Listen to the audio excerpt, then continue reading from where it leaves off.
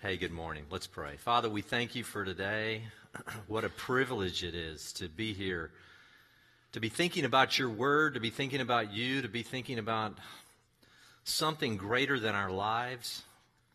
Father, you are greater than our lives.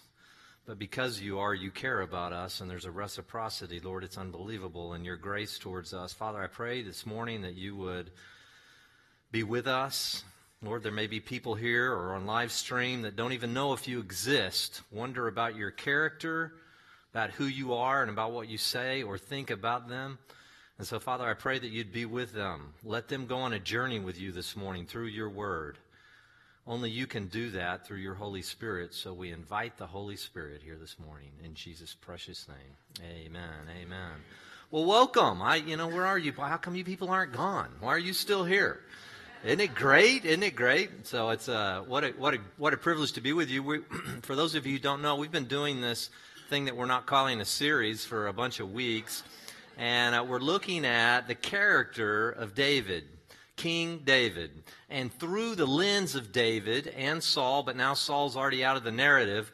Through the lens of David, we are learning things about our own journey right here in the 21st century. We're learning about the character of God. We're learning about mistakes, and we're learning about the grace of God, and we're learning about a man with incredible passion. One of the things we've been looking at is just the passion with which he lived life as it related to God. In fact, the Bible says that David was a man after God's own heart, even in light of, as we've looked at the last several weeks, some calamitous decisions that he's made and will continue to make throughout his life. It's actually it's one of those lives that you go back and read in Scripture, and it flies in the face of this moralistic, kind of holier-than-thou religious attitude that doesn't allow for. Now look, are we against righteousness? Absolutely not. We want to become more like the Creator.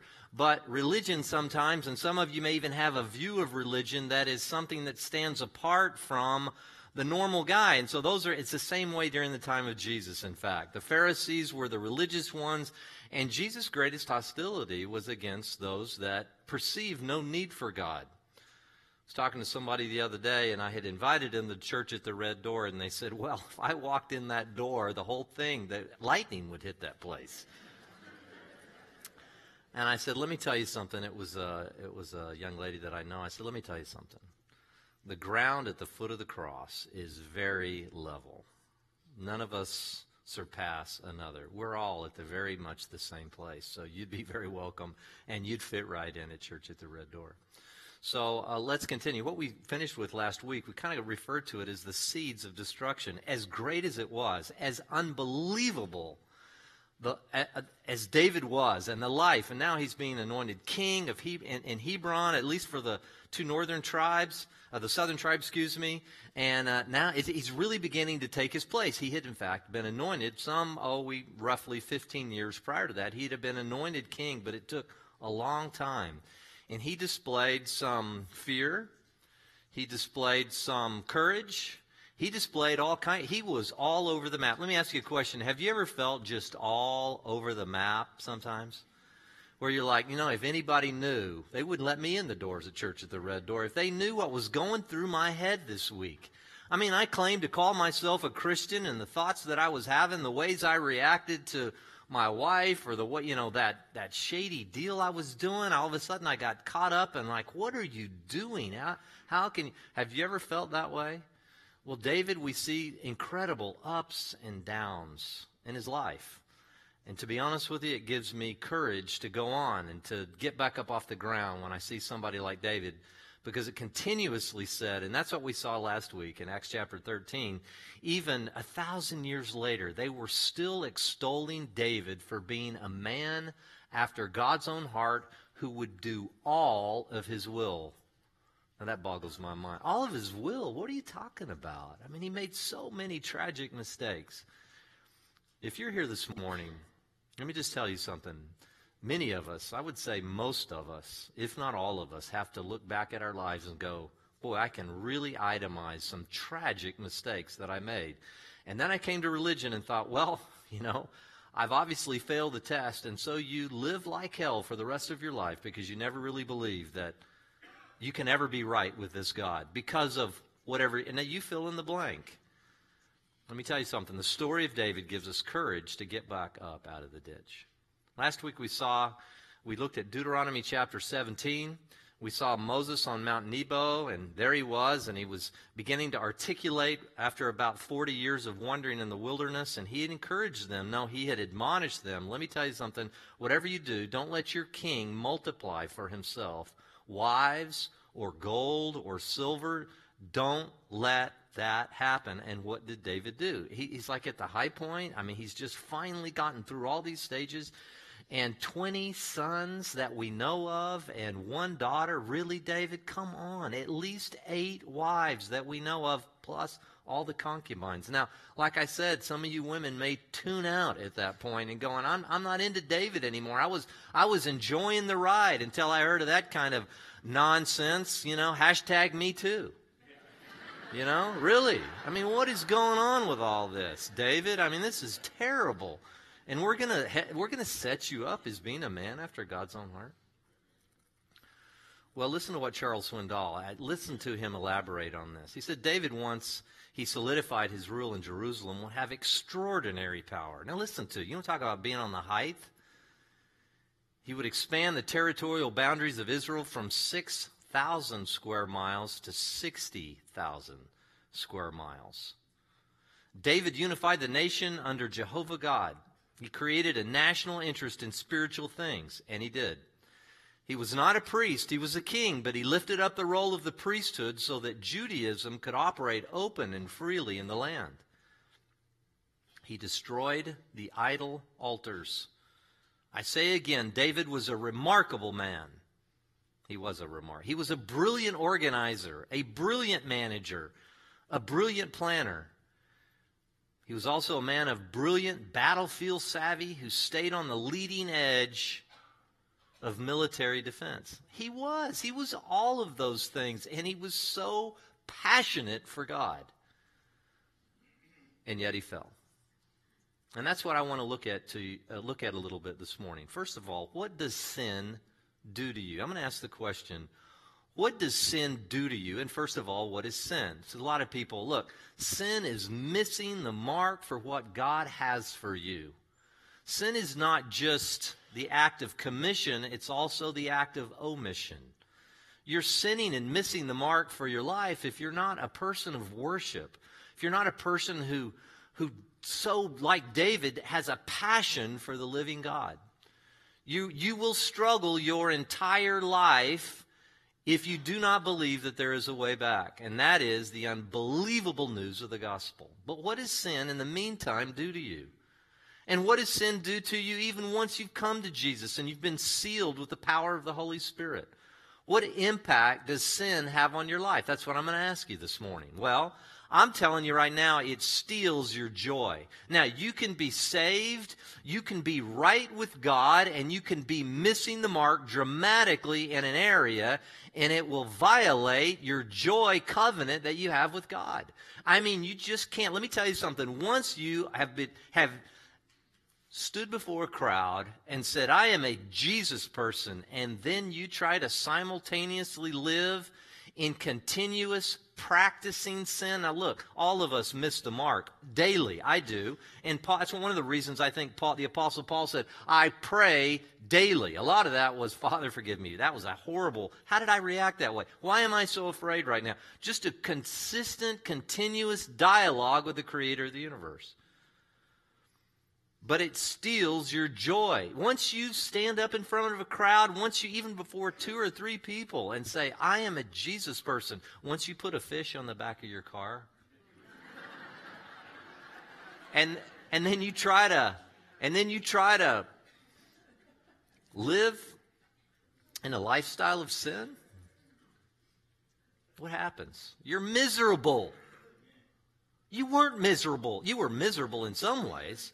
But you could live apart from Christ, and you could live in your apathy and your sin and your indiscretions, and you didn't really have that continuous conscience issue. But now your conscience, who was dead, is made alive with the Holy Spirit. You're never going to be happy. Why don't you just go ahead and get on with the righteous program, right?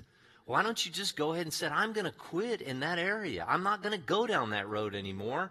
I'm tired of taking another trip around the wilderness, which is what they did for 40 years. It's going to rob you of your joy. You have no chance as a Jesus person. You have no chance. Go ahead and make that decision today. There may even be something right now you say, I know the Lord has been dealing with me for many years on this, and okay, Lord, today is the day. I'm just going to go ahead and make my volitional decision. I know you're going to empower me. I know you're going to be the one that's both giving me the intention. It's you that convicts me even now as I'm sitting here in my chair. Lord, I'm done with this. It's over. I'm not going to treat my husband in that way anymore. And all the husbands said. Yeah, good. So, look, I'm done in that area. I played a little golf yesterday, and I didn't play for a couple of years when we planted the church, and now I'm out there. I don't know if you could call what I do anymore playing much anymore, but we played yesterday, and it was a little bit warm, and I did find myself, the old flesh began to emerge, especially as I hit a couple of wayward shots. And I did pretty well. I was about 95%. I batted about 95%. And the whole day, the Word was just filling my mind. You could see that there was a pursuit of being pleasant to play with. Righteousness. At least there was a pursuit of it. It was constantly flowing through my mind. In the old days, it never occurred to me that it'd be nice to be pleasant to play with. It never occurred to me prior to Jesus. But now it does. And I don't win every battle, and I had a lot of battles yesterday, but I don't win every battle, but I'll tell you, the Word was constantly flowing through my mind. And there was relative joy at the end of the round. There was. Guys I played with, they weren't so joyful. Actually, they were, because they took some of my money. I will repent for gambling later after the service. Second thing it does is it tends to make your life so unfruitful. The longer you walk with Jesus. Look, when you first come to the cross, what you really want is you just want to make sure that you're right with God, that if there is an eternal realm, that you'd like to be in heaven rather than hell, and that is a strong motivator. You want to be in the presence of God, not outside the presence of God, for the rest of your life. And so there's an overwhelming sense of gratitude, and it's kind of a first love thing. But if you don't become discipled, if you don't learn the Word, if you don't get become, for instance, here at the church, we have, through Pastor Paul and others, these rooted groups. You need to get rooted in your faith. You've got to know the basics. And then you've got to keep moving on. You've got to really dig deep to understand what the Scripture says, rather than say, well, this is kind of what I believe. Based on what? Your experience? I don't care if you've lived 1,000 years. You don't have the experience. You could live 1,000,000 years, and you would never have the experience that Scripture can give you through your discipleship process. I mean, do you really want to base your future just on kind of your experience and your perception and your hybrid model of whatever it is that you have come to believe? Or do you want to say, no, I'm going to stand firm on this. I'm going to buy into something. Because everybody does. Some of you narrow Christians, everybody buys into something. You're living the narrative of your life out of some belief. And usually they're fairly unexamined for most folks. They just are. And so finally I came to a place and I said, look, I want to be discipled because, and part of, as I became discipled, I said, look, this talks a lot about stewardship and fruitfulness, and I want to be fruitful. I want people to be impacted by my life. And so should you. You want people to be impacted by your life. You want to stand before the Lord one day and have other people say, this person, you cannot believe how she invested in my life. I'm different because of, and then they were to utter your name. The judgment seat of Christ. How would that make you feel then? Work towards it now. But missing the mark now will dramatically compromise the stewardship of your life. It just will. And intuitively you know that. And we're going to talk about that in a minute. But this is cognitive dissonance. This is something that's in your head. If you're in sin and you're practicing sin, like I said, there's a difference. The Bible makes a qualitative difference in someone who is practicing sin and someone who is pursuing righteousness and sins and then repents on an ongoing basis as a lifestyle. We talked about that early on in the planting of the church. We talked about a lifestyle of repentance. There's a big difference in a settled disposition and just saying, it's okay. I've just begun to accept this behavior in my life is just the way I am. No, we don't have that right anymore to say it's just the way I am. It's the way I was raised. It's just how I am. It's just my personality is rough in that area. No, you don't have that right anymore as a follower of Jesus. And if you don't move towards Christ's likeness, the fruitfulness of your life will be dramatically compromised, which you will not see much now. The IRS will not call you and ask you in for an audit. The heavenly IRS. You know, sometimes just having that, knowing that, there's a sense in which it would almost be good if we had a place where we could go, say, at various stages in our life, and go in and sit down with the creator of the universe or one of his representatives and go through an audit of your life to see how you're doing. Kind of terrifying, huh? But how productive would that be? You know, that's one of the reasons we have community. In some ways, a Sunday morning is an audit if you're open to it. It is. And it is for me too. Trust me, don't think that I am here preaching at you. As I've told many of you, I'm just talking to myself up here and you get to listen in. And I believe that with all my heart. It's like an ongoing audit. Paul said it, 2 Corinthians chapter 12. Check yourself to see if you're in the faith. If in fact Christ is in you. Check yourself. Do an audit. You say, well, I can't see myself rightly. Exactly the reason for community, an accountable community, and groups of people in your life who can give you an ongoing update. How am I doing? Have you ever asked anybody, what do you see in me? Do you see passion? Do you see for the kingdom? Do you see rough edges? I mean, do you have men or women in your life that really give you a mirror picture of that? It would be wise that you have that. Why? Because you want to be fruitful. You don't want to miss the mark continuously. It's important. And lastly, and this is a terrifying aspect, and I don't want to get into, can you lose your salvation? Can you not lose your salvation? Even in this room, a room like this, you would have, on one side, you would have a group that would say, look, it's predestined, it's called before the foundations of the earth, there's nothing you can do to lose your salvation. On the other hand, you'd have another view that it's much more dependent upon, of course it's God's power, but you make very specific decisions, and whether you know it or not, in a group like this, especially a place like the Coachella Valley, we have all, and I love it, that we have all kinds of different leanings in terms of theological leanings, and there's good reasons on both sides that you have those leanings. Some of you are unaware that even exists, but there is an ongoing controversy. I absolutely believe you're sealed in the Holy Spirit. I absolutely believe that you're saved by the grace of God and that you couldn't possibly save yourself. God was pursuing you. But on the other hand, I do believe that you do make decisions. And some of those decisions of sin, practiced sin, not just sin that occurs and then you repent, a settled disposition to sin can compromise this, and it's important. It'll compromise your faith. I want you to go to Hebrews chapter 3 if you have your Bibles. This is important to see. I don't want to get into the debate. Look, I believe it's both. And some of you have heard me say this, and it's helped a lot of people through the years. And I think of a continuum, a timeline continuum. And as I'm walking forward in time, I look out today, and I think I have to make decisions. I'm going to make a decision to come to church at the Red Door. I'm going to make a decision to get in the Word. I'm going to make a decision to forgive. I'm going to make a decision to not sin, for instance. I'm going to make all these decisions. So as I look forward, I'm kind of over in this camp. I look forward. It's very much about my decisions. But once I've walked through the day in time, it's important that I then turn around and look with a nice retrospective and look back.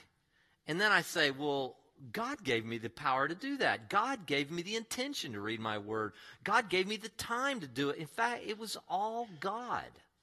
You say, well, you're having your cake and eating it too. It depends on what your perspective is.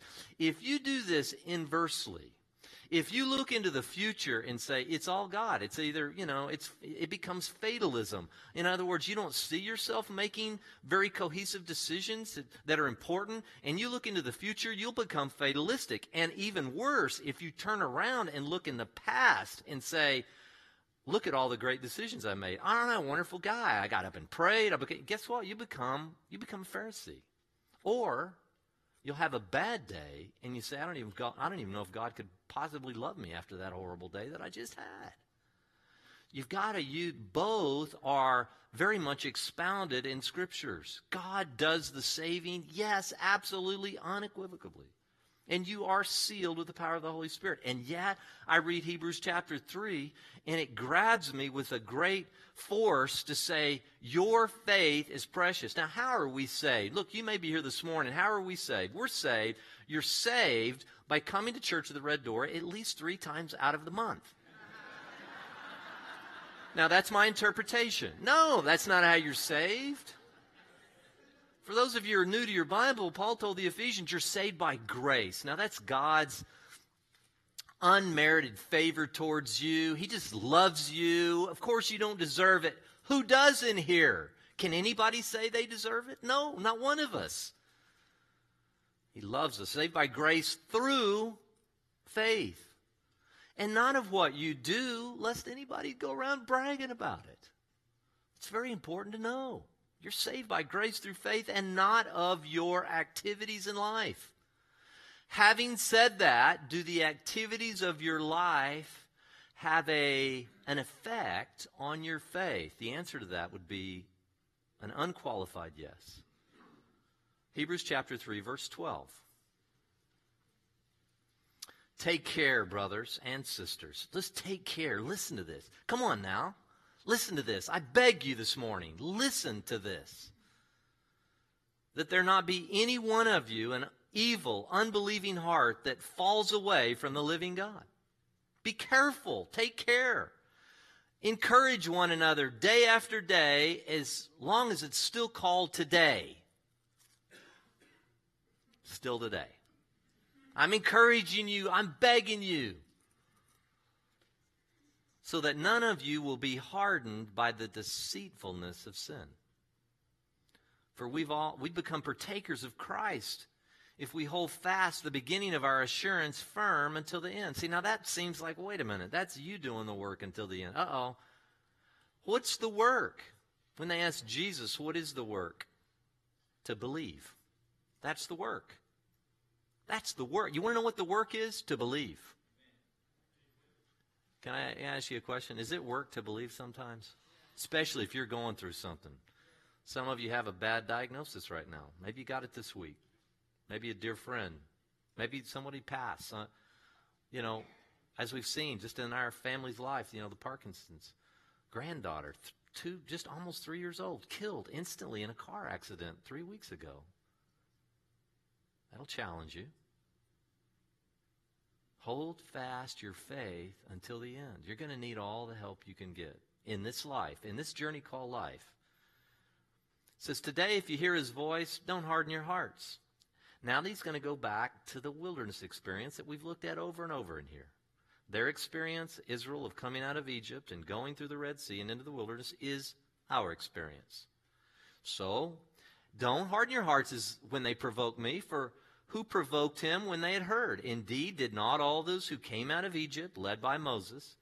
And with whom was he angry for 40 years? Was it not with those who sinned, whose bodies fell in the wilderness? And to whom did he swear that they would not enter his rest, but to those who were disobedient, so that we see that they were not able to enter because of unbelief? Now, which is it? Is it disobedience or is it unbelief? These two Greek words, we want to dive into these just a little bit because it's important. Epitheo is our word for disobedience in the Greek here, and it just means to refuse belief and obedience.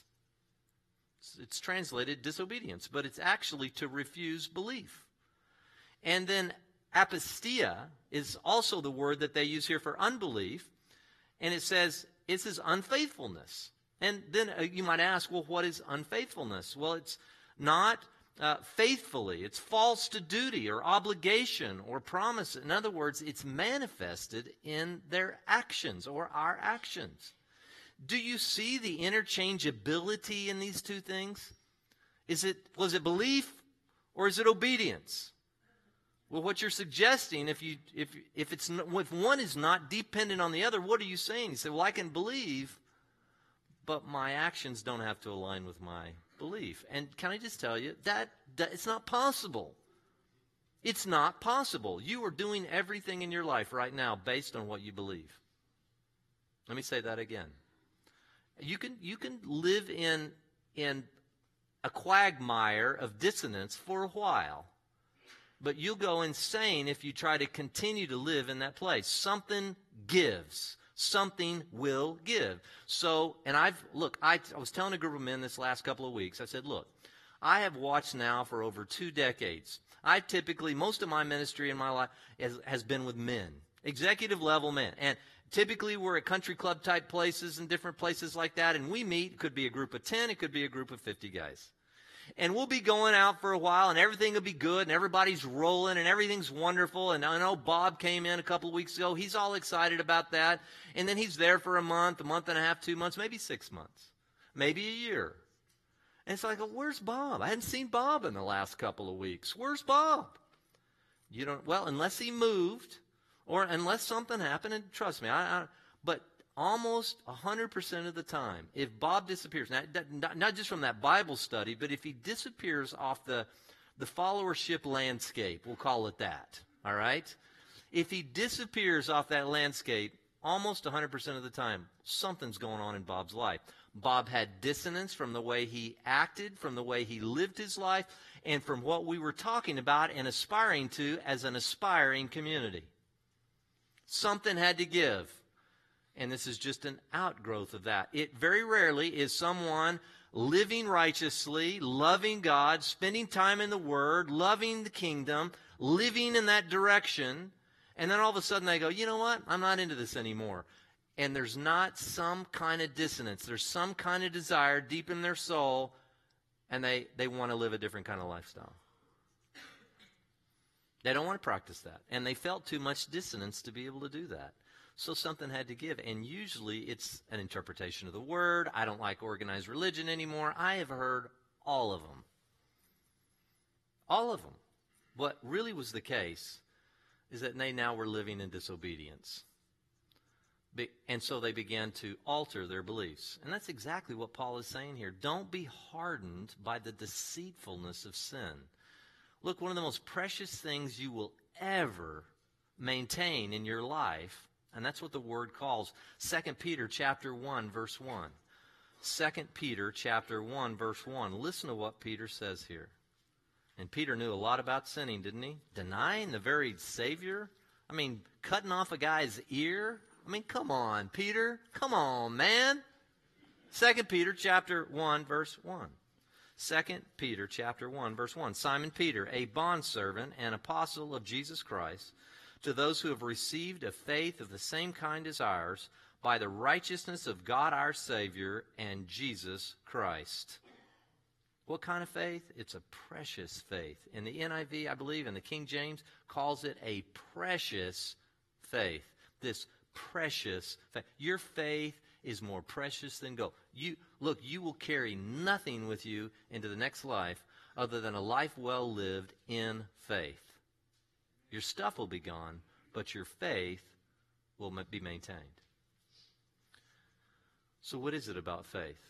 What is it about this? We somehow just want to believe that somehow, some way, we can believe one thing and act another way. And everything will just be okay. And that dissonance in your life will never produce happiness. It'll steal your joy. It'll steal your fruitfulness. And ultimately and catastrophically, it might even steal your faith. You say, well, I've never seen that happen. Oh, I've seen it happen. I've seen guys appear to start out great, and they were really moving, and they were spending time in the Word, and they were going, and they were coming to groups, and they were doing whatever. And they were living for the kingdom, giving their money, giving whatever it is. They were just like living for God. That's such a passion for Jesus. And then some little something crept in there and began to put the screws down on them, and they had to choose, like Joshua. Choose you this day who you will serve. And they went the other direction. Now, back to our theological kind of presuppositions and views. I do believe that God is faithful, and He will discipline us in very severe ways. And my belief is that He will draw you back and draw you back and draw you back even in the midst of that. But I will just say it's a cautionary tale. Why waste years of unfruitfulness and misery holding on to something that will never satisfy you in the first place? Why? Why would we do that?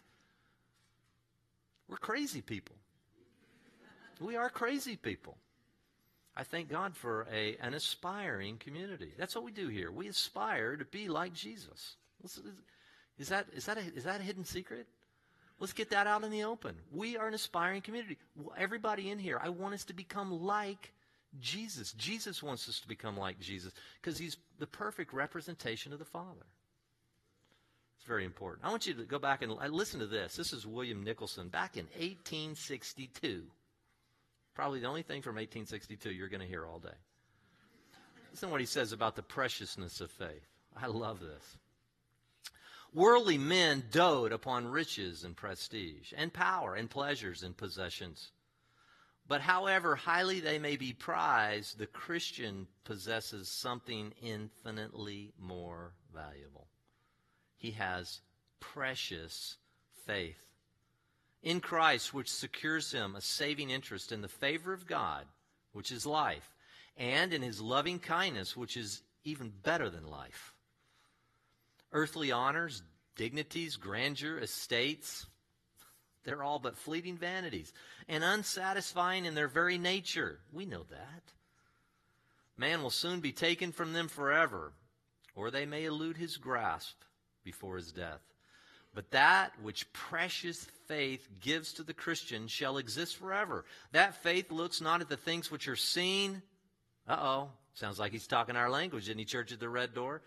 It's not here in the seen realm. It's temporal.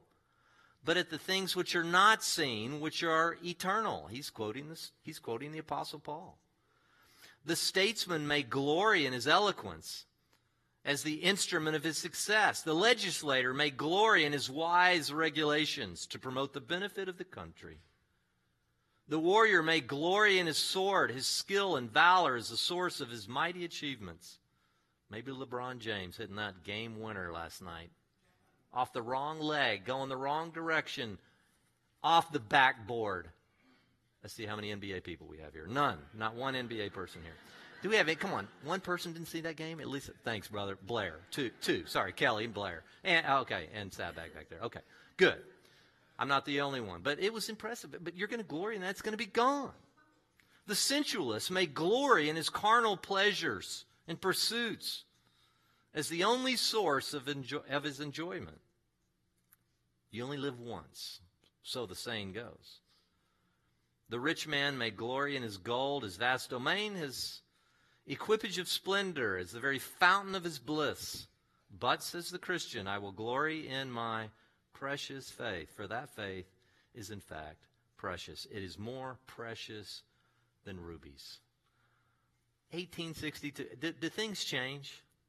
I mean, really? If you go back to the time of Jesus, go back to the time of the Apostle Paul, about 2/3 of the New Testament, or go back to the time of David, which is what we're looking at, or go back, same time, Solomon, who wrote much of the wisdom literature that we have. You go all the way back in time, and people pursue the same thing in the same way with the same result over and over and over and over again. And the stories mount, and the glory for those who pursue God, and the joy and the wonder that they have, and then the dead end of all the things that we've looked at, if they are a priority. I don't know why. It's a blindness to the reality of what brings true and lasting joy. And it's Jesus. So let me ask you this. I want to do this real quick. Who likes A Wonderful Life? Do you like the movie? If you haven't seen that, come on, one person. Mr. Potter, George Bailey, doesn't get any better than that. And it's in black and white. Doesn't get any better than that. So, do you remember this scene, The Great Temptation? I want to look this last time we have together. I want to look at the anatomy of a temptation. I mean, how do you get to where David got? How did he was at the top of the mountain. He had all these experiences with God. He was a man of worship and passion and all those things. How did he get from there to where we're going to see him over the next few weeks? How did that even happen? It's called temptation. Let's look at one of George Bailey's temptations. Let's look at your side.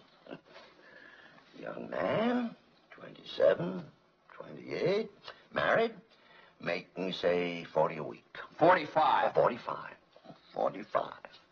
Out of which, after supporting your mother and paying your bills, you're able to keep, say, 10 if you skimp. A child or two comes along and you won't even be able to save the 10.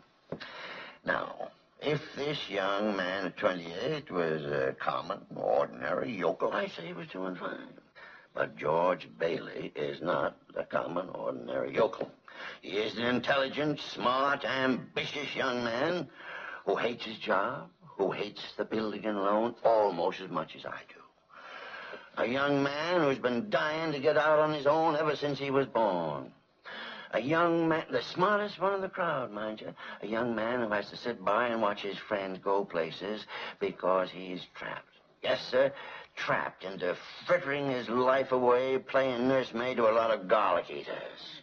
Do I paint a correct picture, or do I exaggerate? Well, what's your point, Mr. Potter? My point is I want to hire you. Hire me? I want you to manage my affairs, run my properties. George, I'll start you out at $20,000 a year. $20,000 a year? You wouldn't mind living in the nicest house in town, buying your wife a lot of fine clothes, a couple of business trips to New York a year, maybe once in a while Europe. You wouldn't mind that, would you, George? Would I? You're not talking to somebody else around here, are you? You know, this is me. You remember me? George Bailey. George Bailey. George Bailey, whose ship has just come in. Provided he has enough brains to climb aboard.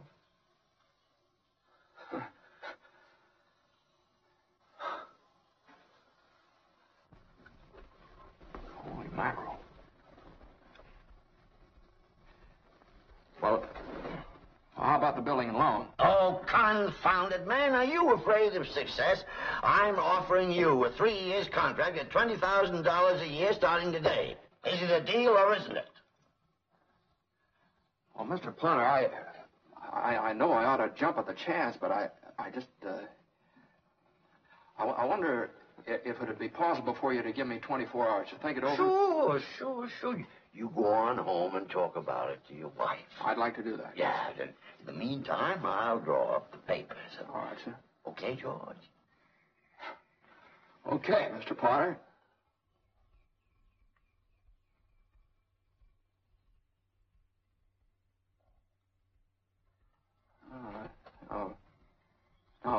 No, wait a minute here.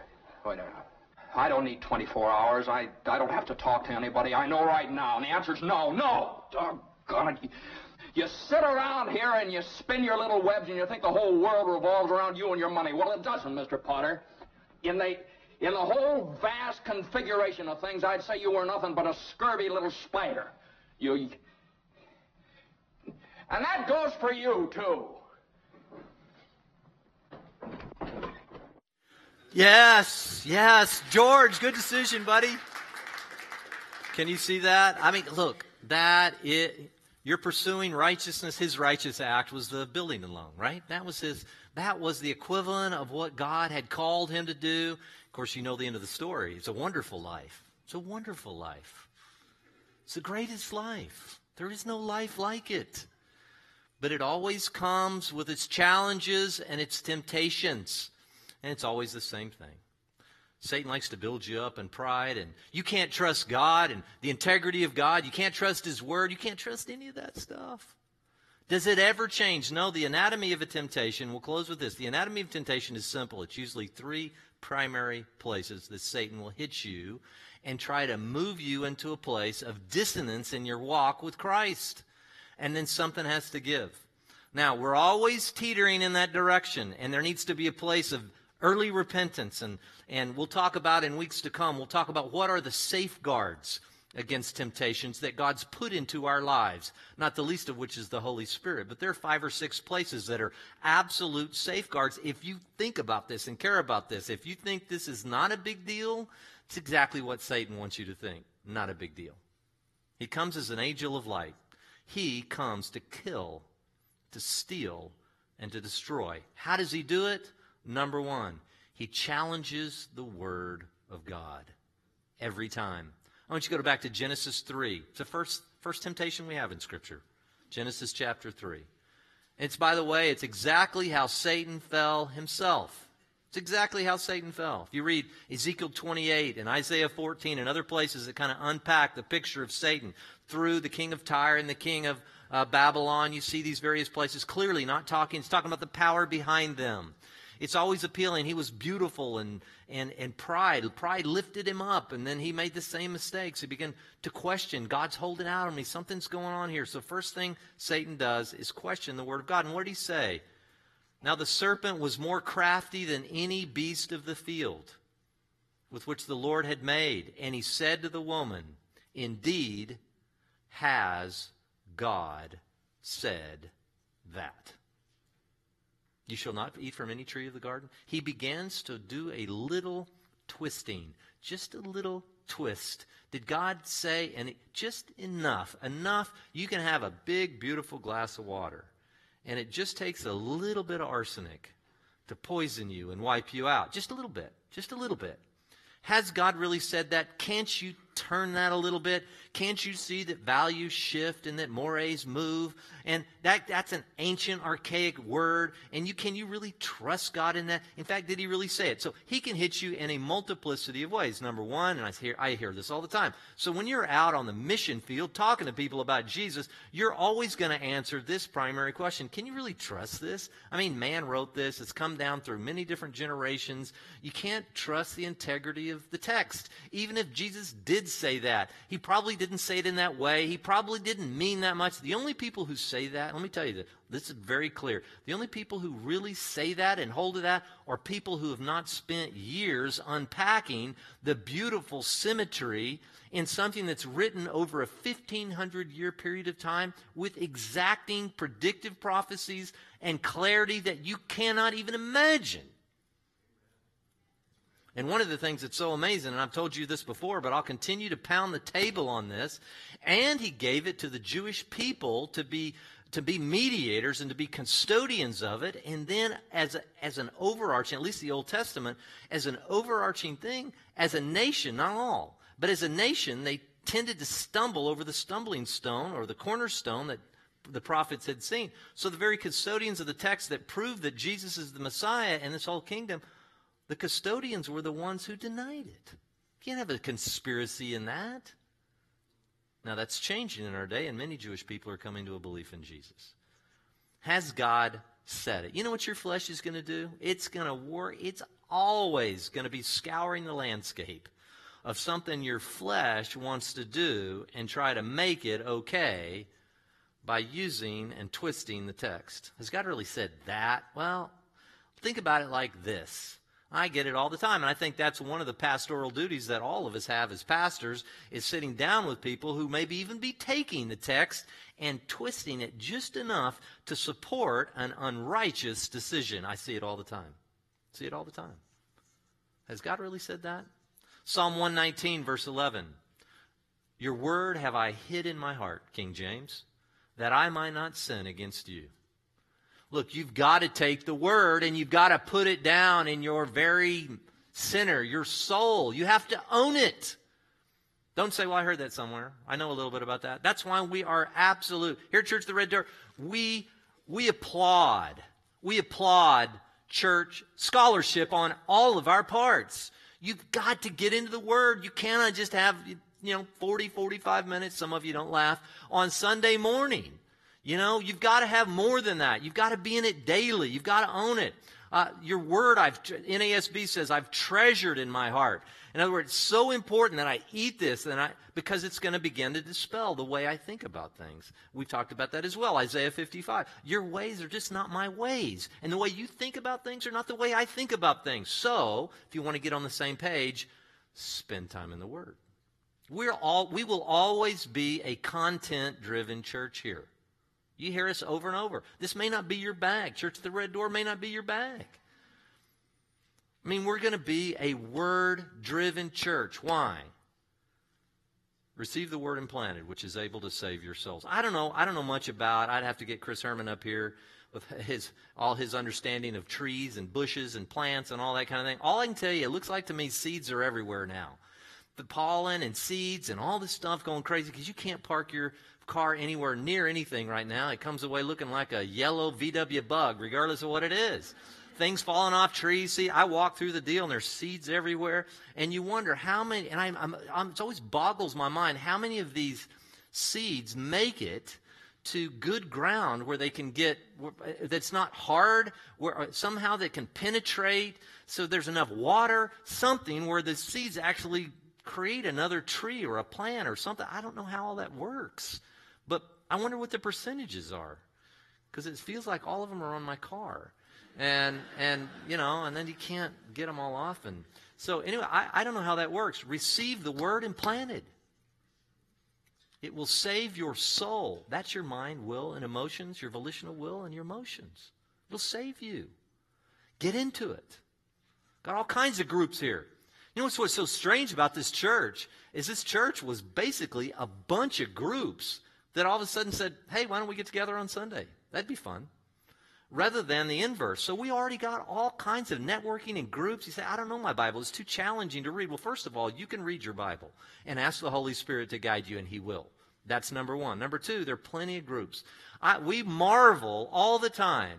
And I look out over this place. There's so many people in here that could lead Bible studies. We've got more of a solid foundation with maturity. There are people in here that will blow your mind. I don't know if she's here this morning, but Marilyn Meeberg started part of this church. I was just talking to somebody about her the other day. She said, this is my church home. She was one of the speakers for Women of Faith. They packed stadiums with tens of thousands of women.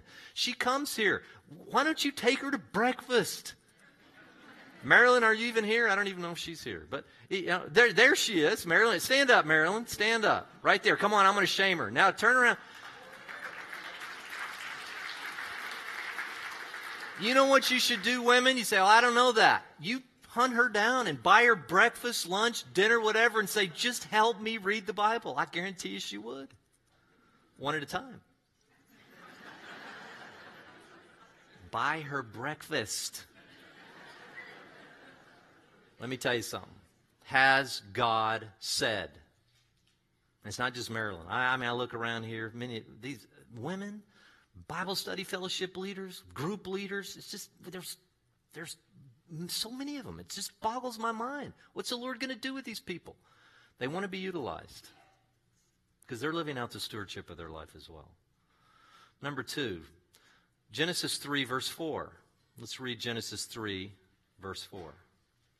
And the serpent said to the woman, you surely will not die. Now, what Satan does here is he challenges the very integrity of God. Somehow God is a bad actor. And he lives up in heaven, and he's a killjoy, and he wants to steal the true you. This is just the way I am. This is my identity. This is my whatever. And God wants to suppress that, and He wants to rip that from me and make me part of some boring old religious group where I'm always beating myself up and never really living life.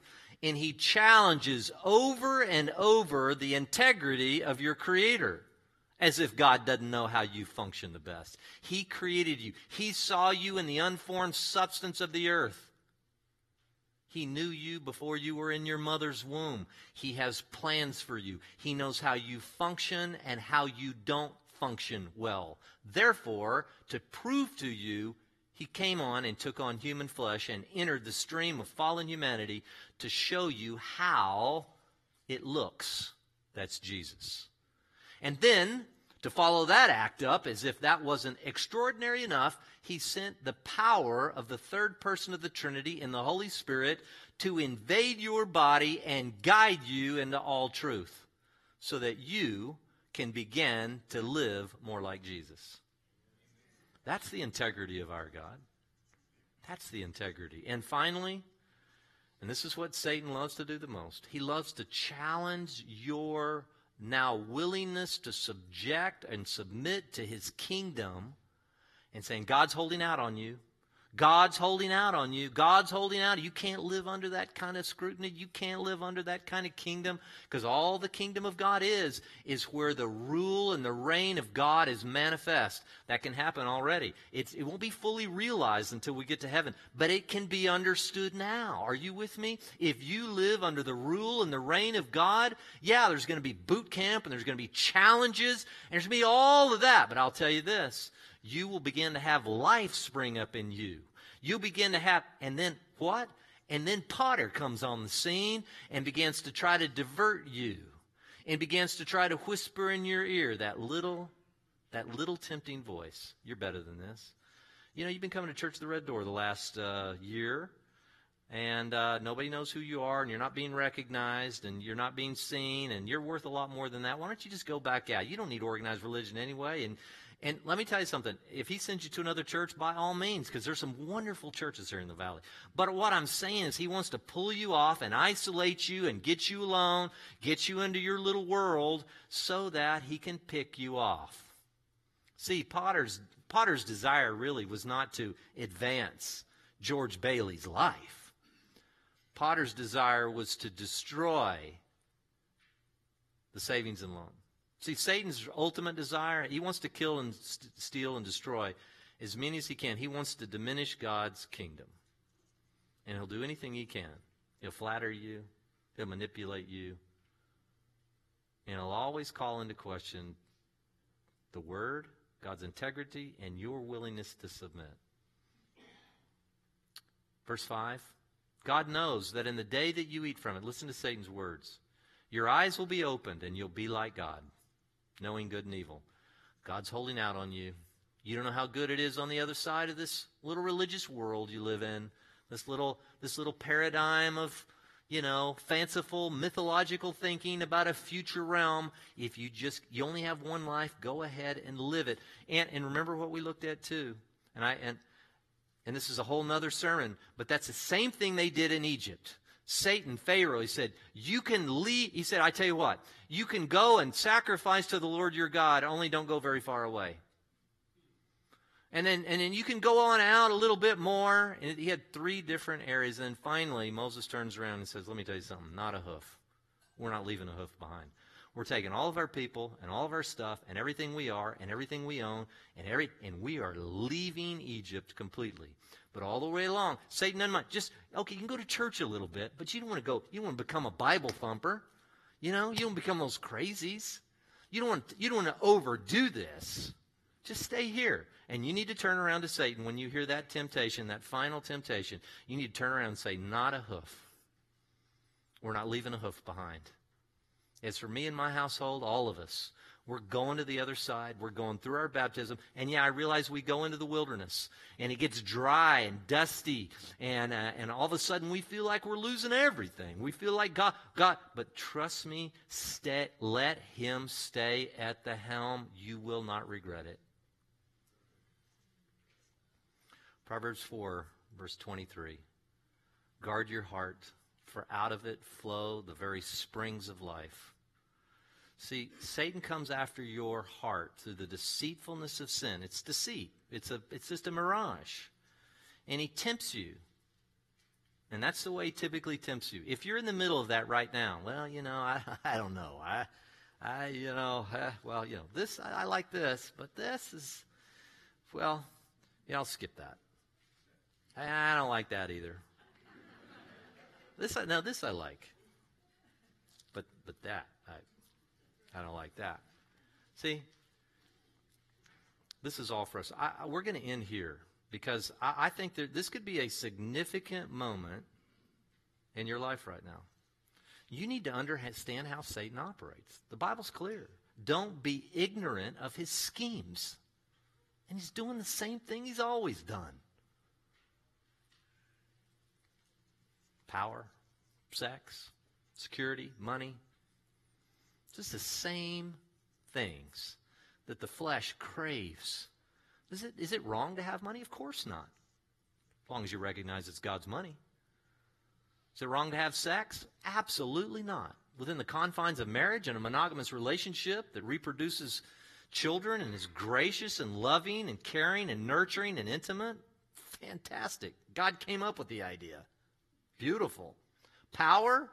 Nothing wrong with power at all. As long as you recognize that it is the power of God that's puts you in a particular position or given you platform and you utilize it to make him famous and not yourself. See, all these are little twists, just little tiny turns. But that little bit of arsenic changes everything. So this morning, maybe you're in a place. Maybe you're in a place where you say, I've been hearing those voices lately.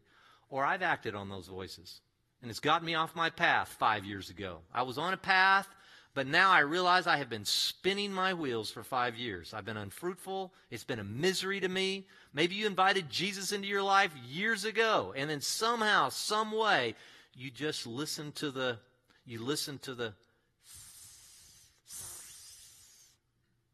potter, serpent. It's all the same. It comes in different forms. Well, you know what you can do is you can backtrack now. You can go back down that wrong path, and it says you can repent. 1 John 1:9.